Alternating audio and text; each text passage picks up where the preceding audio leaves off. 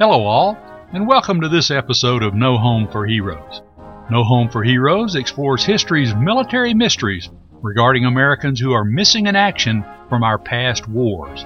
These long-forgotten MIAs are remembered here.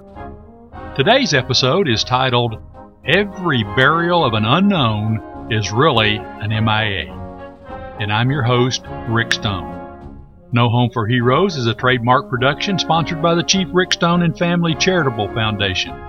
For more information on the foundation, visit our website at www.chiefrickstone.com. If you're hearing this preview of No Home for Heroes on YouTube or Audio Burst, we invite you to listen to the complete podcast on Apple Podcasts or whichever podcast platform you prefer, and available now for streaming on iHeartRadio.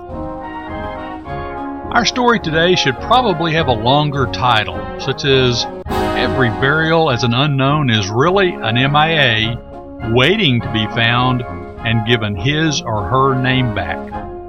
Did you know that there are over 8,000 unknowns from World War II buried in American military cemeteries worldwide?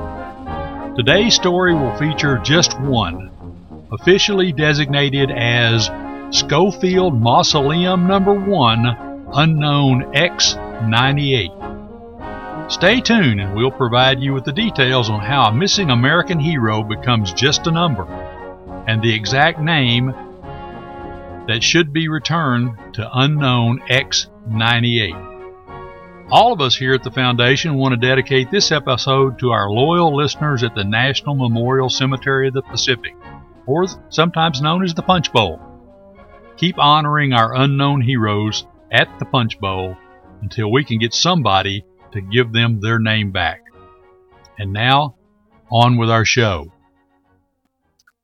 Today's episode is, partially from case number 0221 in the investigative case files of the Chief Rick Stone and Family Charitable Foundation, and partially from a case I worked when I was with the Department of Defense. We're going to take the time today to let you in on one of the little-known secrets about searching for our missing American heroes. We know exactly where over 8,000 of them are located. Yep, exactly where they're located. And no, I'm not talking about some vague reference like the jungles of New Guinea or even latitude and longitude coordinates. I'm talking about walking right up to them and putting your hand on the exact spot where their remains lie buried, each and every one of them. Stay tuned while we fill you in on the incredible details of these cases on No Home for Heroes. When I worked for the Joint POW MIA Accounting Command, or sometimes called JPAC, I used to beg and plead for us to devote a special effort to determine the identities of the 8,637 unknowns at that time from World War II who were buried in American military cemeteries worldwide. After all, we didn't need to expend hundreds of millions of taxpayer dollars each year hacking through jungles and climbing mountains in distant countries to find them. These brave heroes gave their life. They were listed as an MIA. They lost their identities and were recorded forever as an unknown, and then placed in an albeit beautiful maintained cemetery, they were just simply forgotten. I spent days exploring the long rows of unknowns at the Punch Bowl Cemetery in Honolulu, Hawaii, walking right up to each granite marker that read simply, quote, unknown, end quote, and touching what was the exact spot of a missing American serviceman or a missing American servicewoman. It was frustrating to be told by the JPAC command, "We don't care about the unknowns. They're not going anywhere." And that's a direct quote. When I left JPAC, I was determined that the unknowns should go somewhere. They should go home to their families with their name restored in the honor they deserve. Schofield Mausoleum X-98 was originally recovered on the 22nd of March 1946 by the Army Graves Registration Service on Basio Island, Tarawa Atoll, at what was then known as Cemetery 26.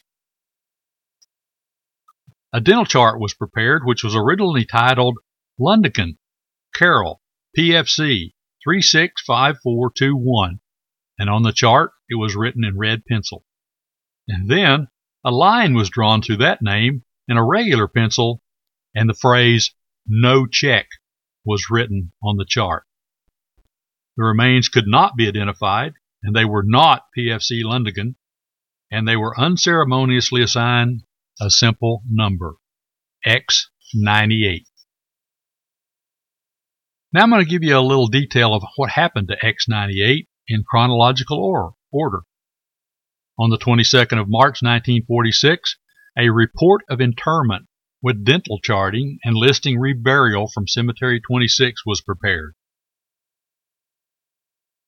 The remains went to Lone Palm Cemetery on Tarawa in Plot 1, Row 6, Grave 10 on Basio Island, Tarawa Atoll.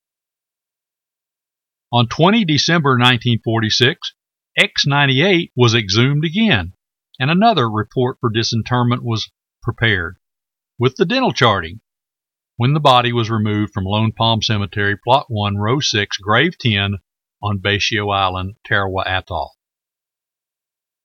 On 13 February 1947, X98 arrived in Honolulu at the Army Central Identification Laboratory, and another report of interment listing reburial from Lone Palm Cemetery to the U.S. Army Mausoleum, Row B, Casket 65, at the Schofield Barracks in Honolulu, Hawaii, on 13 January 1947. On 15 October 1947, X98 was pulled from the shelf at the Army Central Identification Laboratory, and a disinterment directive listing his burial as U.S. Army Mausoleum, Row B, Casket 65, Schofield Barracks, Hawaii. On 23 June 1948, a complete anthropological report, including dental and skeleton analysis, was done by the Central Identification Laboratory forensic experts. Well, on 23 March 1949, the Central Identification Laboratory gave up on identifying X98, and according to the disinterment directive dated 15 October 1947, the remains were then interred at the National Memorial Cemetery of the Pacific, or the Punch Bowl, in Section F, grave number 1101 in Honolulu, Hawaii.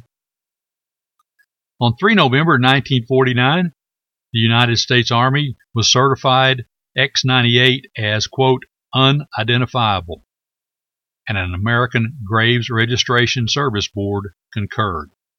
And there, X98 lied at the Punch Bowl, forgotten.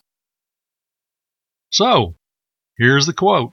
What did the forensic anthropologist have to say about X98 in 1948? And would the information lead to my narrowing down possible matches in the random incident statistical correlation system when I first received the case on April 3rd, 2012? Well, here are the case research clues that I plugged in to the computerized RISC system, Random Incident Statistical Correlation. I plugged these data sets in regarding unknown X98. First off, the anthropologist who did the examination was one of the most prominent and worldwide known anthropologists of their time, Dr. Mildred Trotter. She concluded that the race was, quote, probably white, that the remains indicated a male, a height estimate of 71.65 inches, and a weight estimate of between 175 and 180 pounds. Dr. Trotter determined that the individual was between 24 and 26 years of age. There were skull photographs. In fact, there were 3 skull photographs of X98 in the file.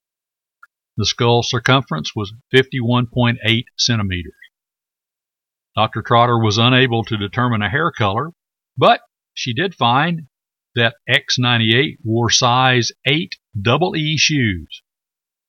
There was a dental chart, and she determined the cause of death or the wounds that were indicated in the remains as a skull fracture, and left innominate and ribs were also fractured.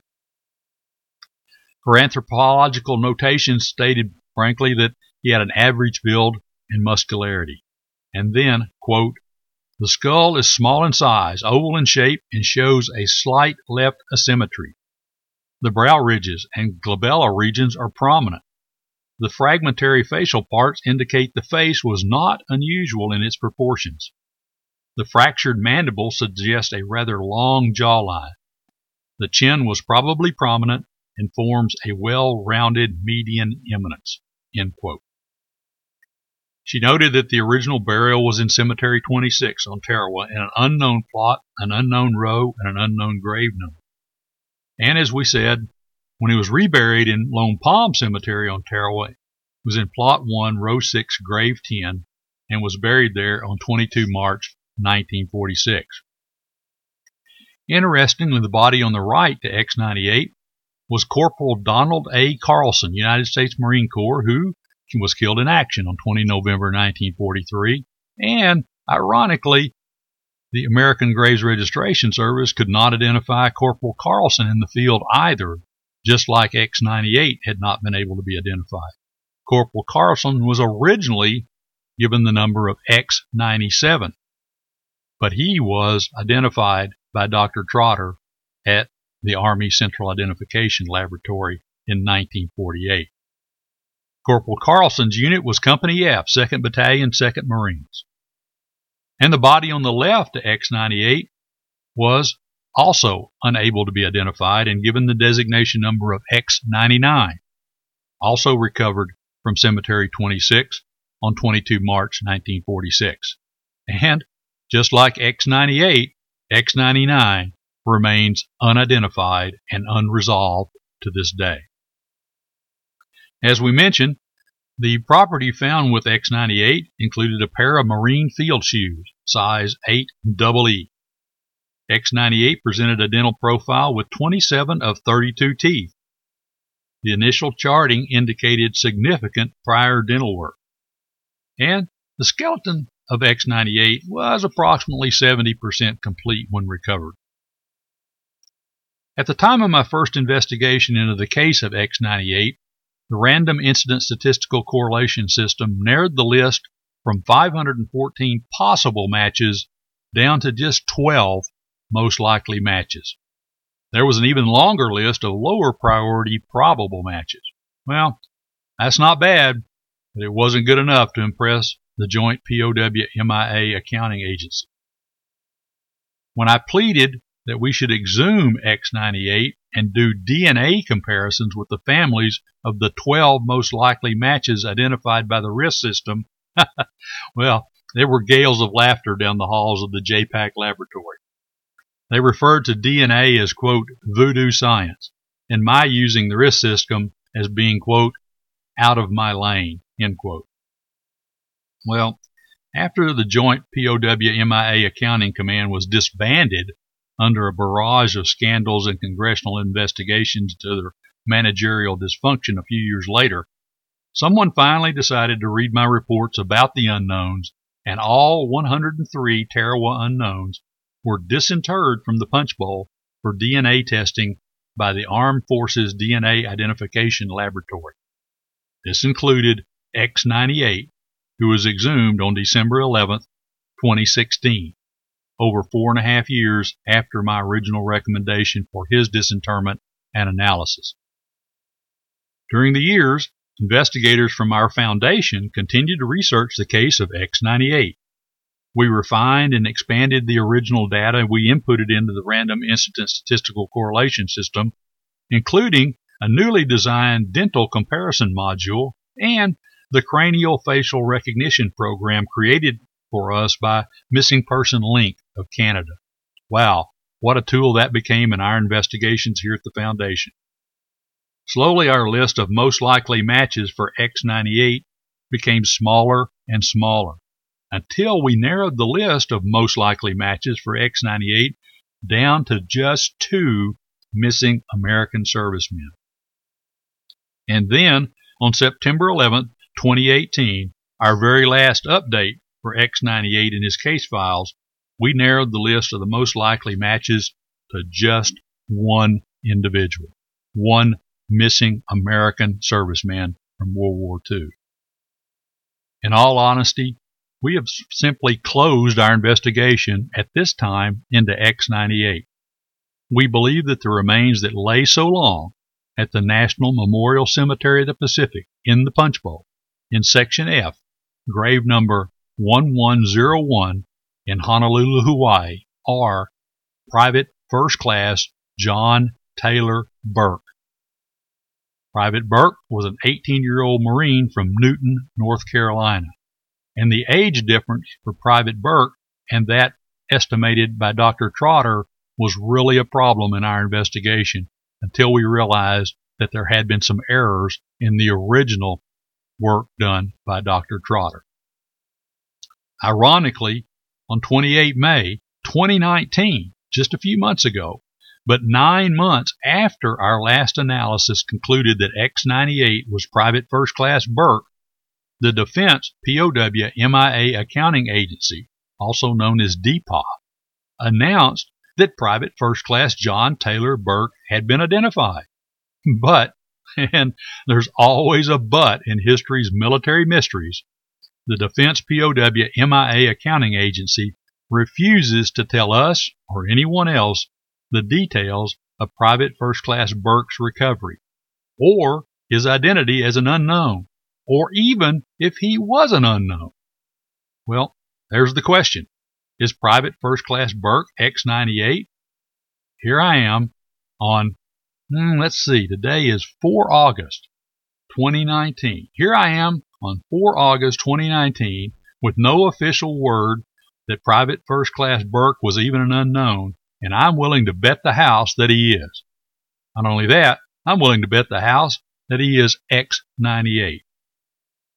Well, luckily, I can't really bet the house, but I think you get the sense of how convinced I am with our Foundation investigation that Private First Class John Taylor Burke is unknown X-98.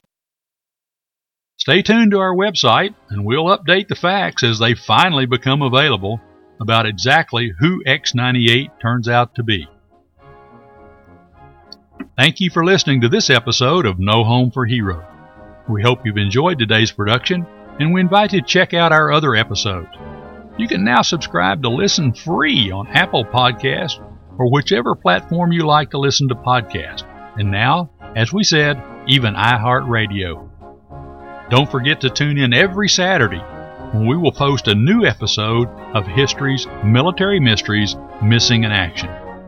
Episodes of No Home for Heroes are produced from the actual investigative case files of the Chief Rick Stone and Family Charitable Foundation, dedicated to providing information to the families of missing American servicemen and missing American servicewomen. As always, we greatly appreciate your comments, and a special link is available for you to contact us on our website at www.chiefrickstone.com. You sure don't want to miss our next episode with another true story about one of our missing American heroes.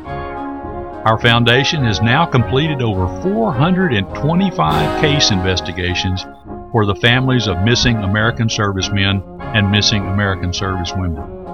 Our next episode will fill you in on all the mysterious details of one of these cases. Tune in to hear it for yourself next week on No Home for Heroes. Until next time, be careful, be safe, and wishing you fair winds and following seas. I'm your host, Rick Stone, reminding you that poor is the nation that has no heroes, but shameful is the nation that having heroes forgets them.